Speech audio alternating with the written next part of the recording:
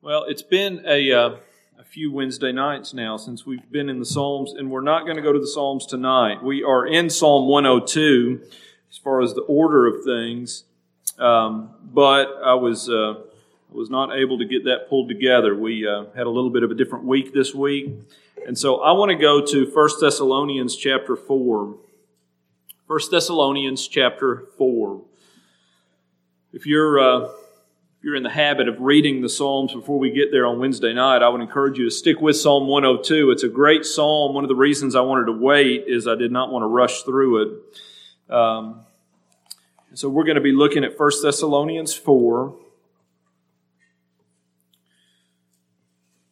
I mentioned a few minutes ago that yesterday we had Joyce Bell's funeral, and so I've been thinking about death and thinking about what all accompanies that and what that means for the Christian. And, one of the things that is a distinct, really is a mark of distinction between a Christian and an unbeliever is the way that we view death, the way that we even move toward death, the way that we acknowledge death as far as those who have gone on and those our loved ones and friends who have died. And we can at the same time grieve and mourn the loss of a loved one, but for a Christian who has a biblical view of death, we look at death with hope. We look at death as something that is moving us closer and closer, and really death is the doorway into our face-to-face fellowship with Jesus Christ and with the Father who predestined that from all eternity. And so death really is a bit of a graduation. Well, there's many facets of death that we can think about, many things that we can anticipate. In 1 Thessalonians chapter 4, I want to start reading in verse 13, make my way down to the end of the chapter, and then make some comments here about our understanding what Paul has to say. 1 Thessalonians 4, verse 18, Paul says, "But I would not have you to be ignorant, brethren, concerning them which are asleep, that you sorrow not, even as others which have no hope. For if we believe that Jesus died and rose again, even so them also which sleep in Jesus will God bring with him. For this we say unto you by the word of the Lord, that we which are alive and remain unto the coming of the Lord shall not prevent them which are asleep. For the Lord himself shall descend from heaven with a shout, with the voice of the archangel, and with the trump of God, and the dead in Christ shall rise first. Then we which are alive and remain shall be caught up together with them in the clouds to meet the Lord in the air, and so shall we ever be with the Lord. Wherefore, comfort one another with these words." So in this passage, really just a small collection of verses here, Paul addresses what it means for saints who die before the second coming of Christ. He gives us a very sweet picture here of what that is. But he also talks about the hope that we have as we anticipate the second coming of Jesus Christ and the resurrection of believers' bodies. I mean, the just and the unjust will be raised from the dead. But here particularly he's focusing on the resurrection of those who are in Christ, who will be called out of the grave, and those that are still here and alive, who will meet them in the air and will be with Christ forever. So, several points from this passage that I want to think about tonight as we think about the hope that we have even in death. The hope that we have in death. Number one, Paul says in this passage that there is information about death, the death of a child of God, that is available to every Christian, that which, when it's embraced, produces hope and comfort. Okay? There is a reality for every Christian. The Lord has revealed this information, these facts, to every Christian, every individual who is in Christ. And when we embrace this and we rest in this, it doesn't mean that there's no pain. It doesn't mean that there's no sadness it doesn't mean any of that. But what it does mean is that we can move forward and we can look at death in the eye with hope, and we can take comfort even in the midst of difficulties as we think about losing loved ones and friends. One of the really sweet parts about this passage, at least to me, is that whenever Paul talks about those who are dead or those who have died, the word picture that Paul uses is the picture of those who are asleep in Jesus. Okay? Those who are dead, Paul views as those who are asleep in Jesus. Verse 14, Paul refers to them also which sleep in Jesus. That's the wording that he uses. Verse 16, he lets us know that he's really referring to those who are dead in Christ. But think about that picture. Think about that picture. Those who are asleep in Christ. Those who are asleep in Jesus.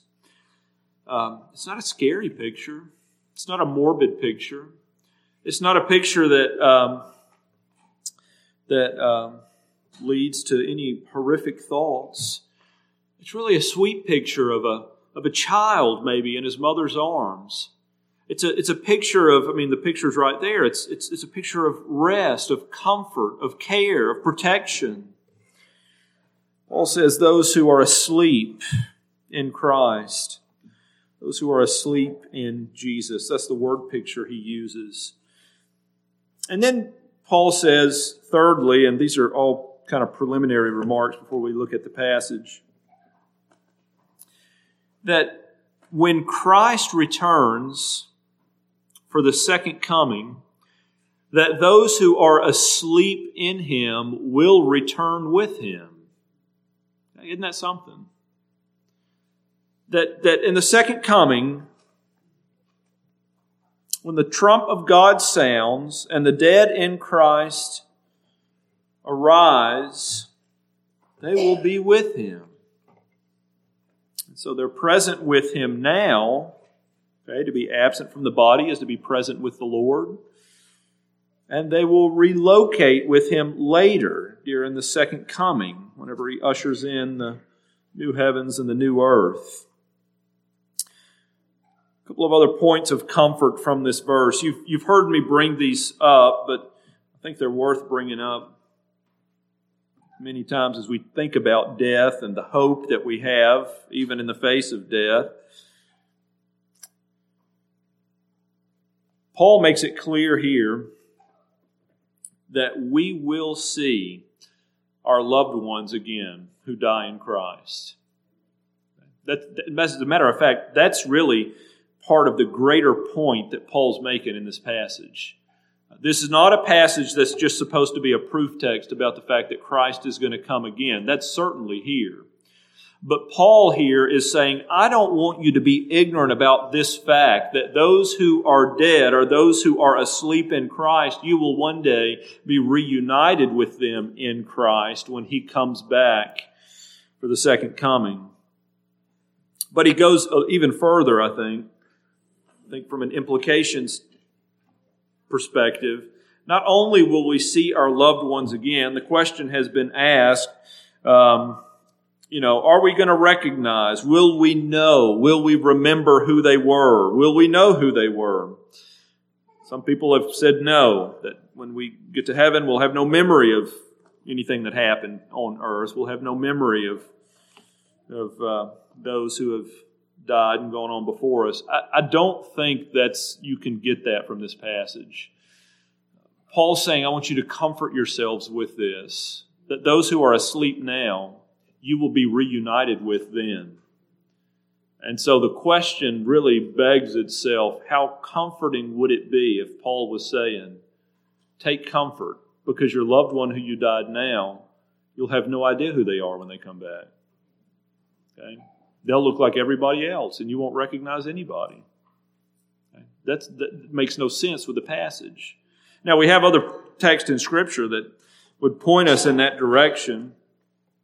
So in Mark chapter 9, verses 4 and 5, on the Mount of Transfiguration, you remember that Peter recognizes Moses and Isaiah. He recognizes two people that he had never seen before. He had no idea what they looked like. He had read about them.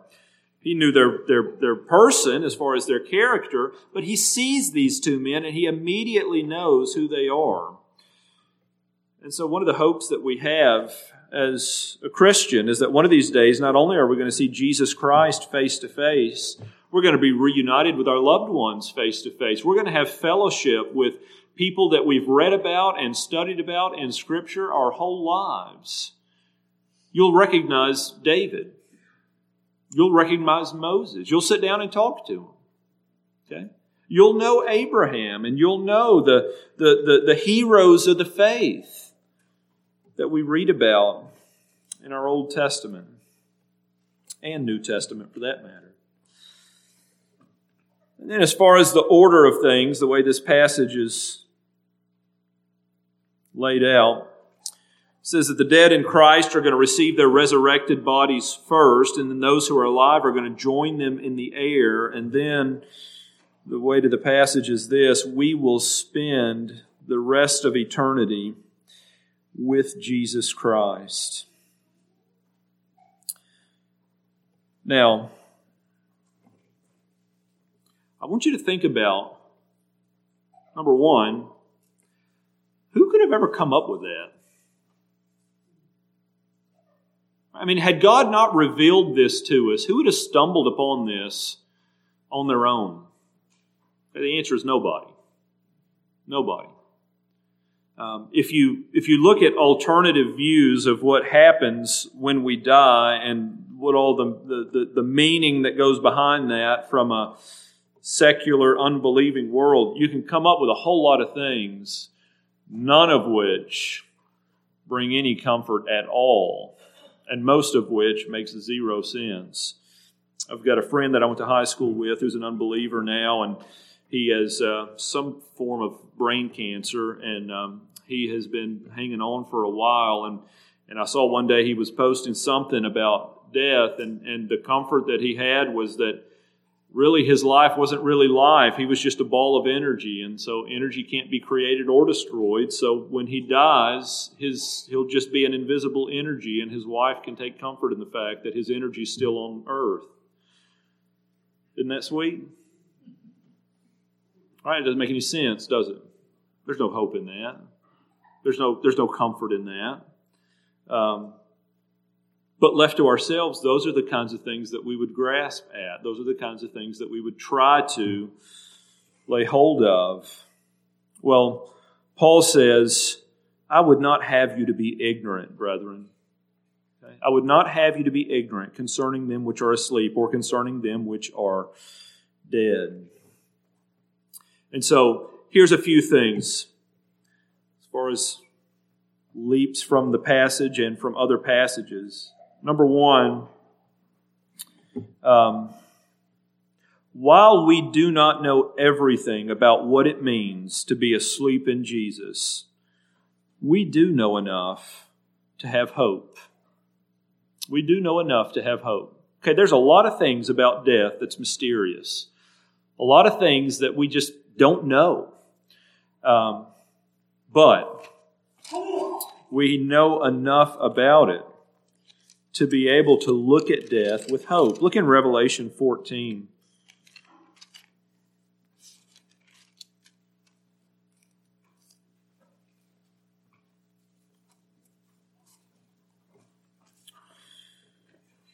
In Revelation 14, verse 13, John says, I heard a voice from heaven saying unto me, Write, blessed are the dead which die in the Lord from henceforth, yea, saith the Spirit, that they may rest from their labors, and their works do follow them. This is one of the things that John saw whenever the Lord blessed him to see that revelation. And one of the things that he heard, and it was this, John, make sure you write this down, blessed are the dead which die in the Lord. Blessed are the dead which die in the Lord. You know what that means? That means that what's waiting on the other side of death for every believer is a tremendous blessing.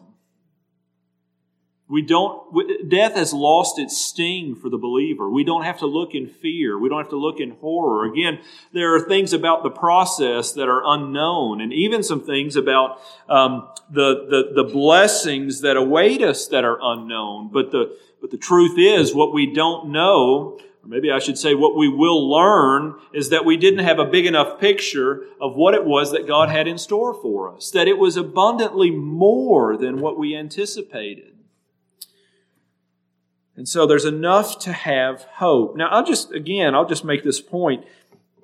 That may not mean much if this is all you've ever heard, especially if you're young.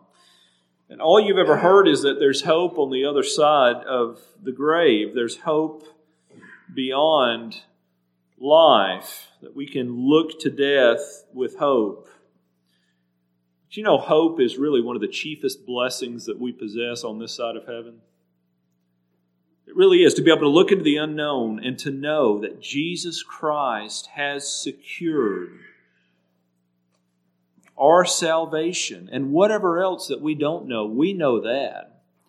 And He is the captain of that salvation, and He's going to pilot me through every season of life and even into the afterlife.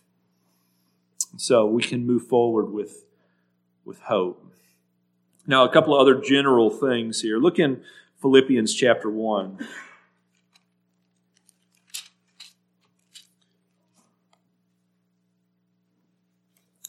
Philippians chapter 1.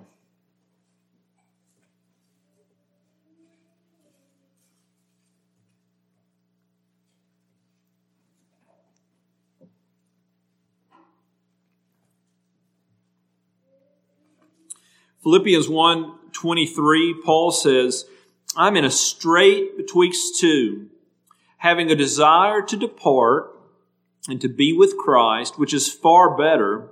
Nevertheless, to abide in the flesh is more needful for you.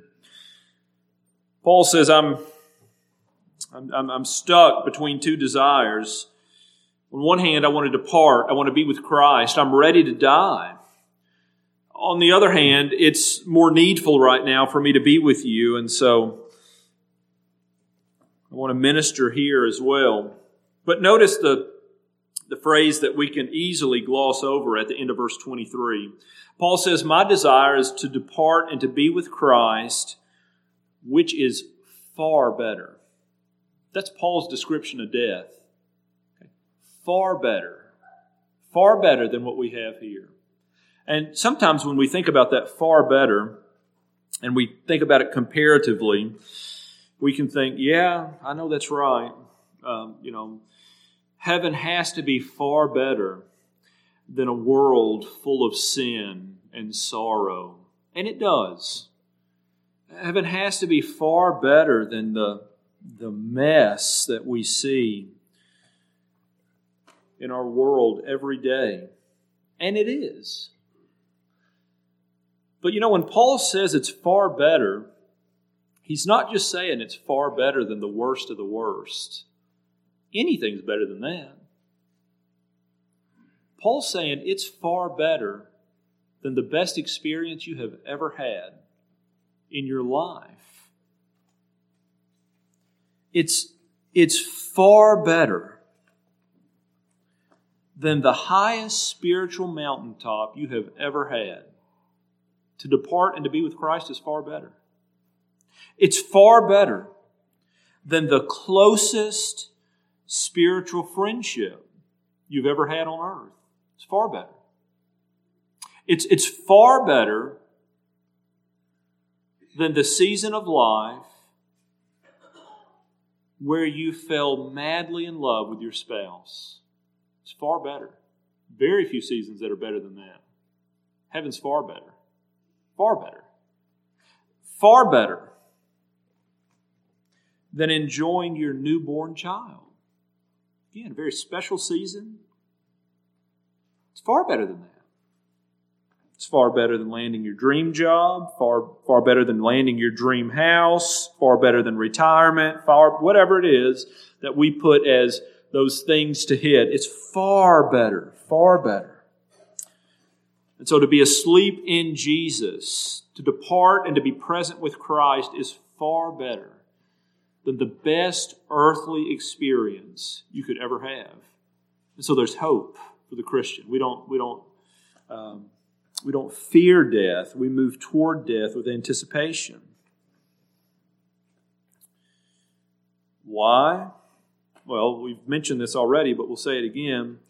2 Corinthians 5:8, because to be absent from the body is to be present with the Lord. And the Lord's presence brings a multitude of blessings, doesn't it? I mean, that's why you're faithful to come and to assemble 3 services a week. Right? We want to fellowship with the presence of the Lord in a special way.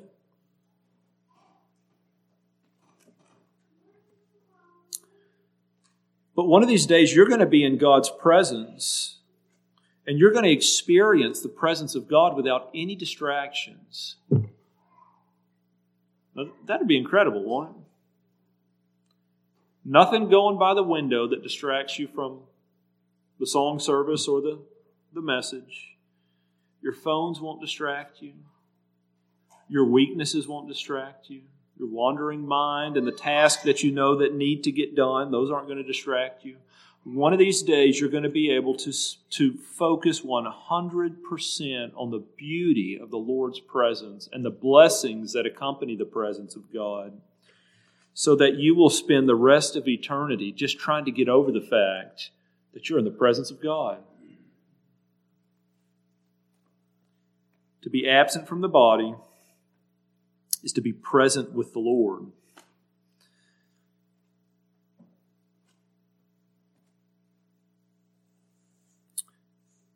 Another thing that we get as far as an understanding of death and what it means to be asleep in Christ. Look in Revelation chapter 6.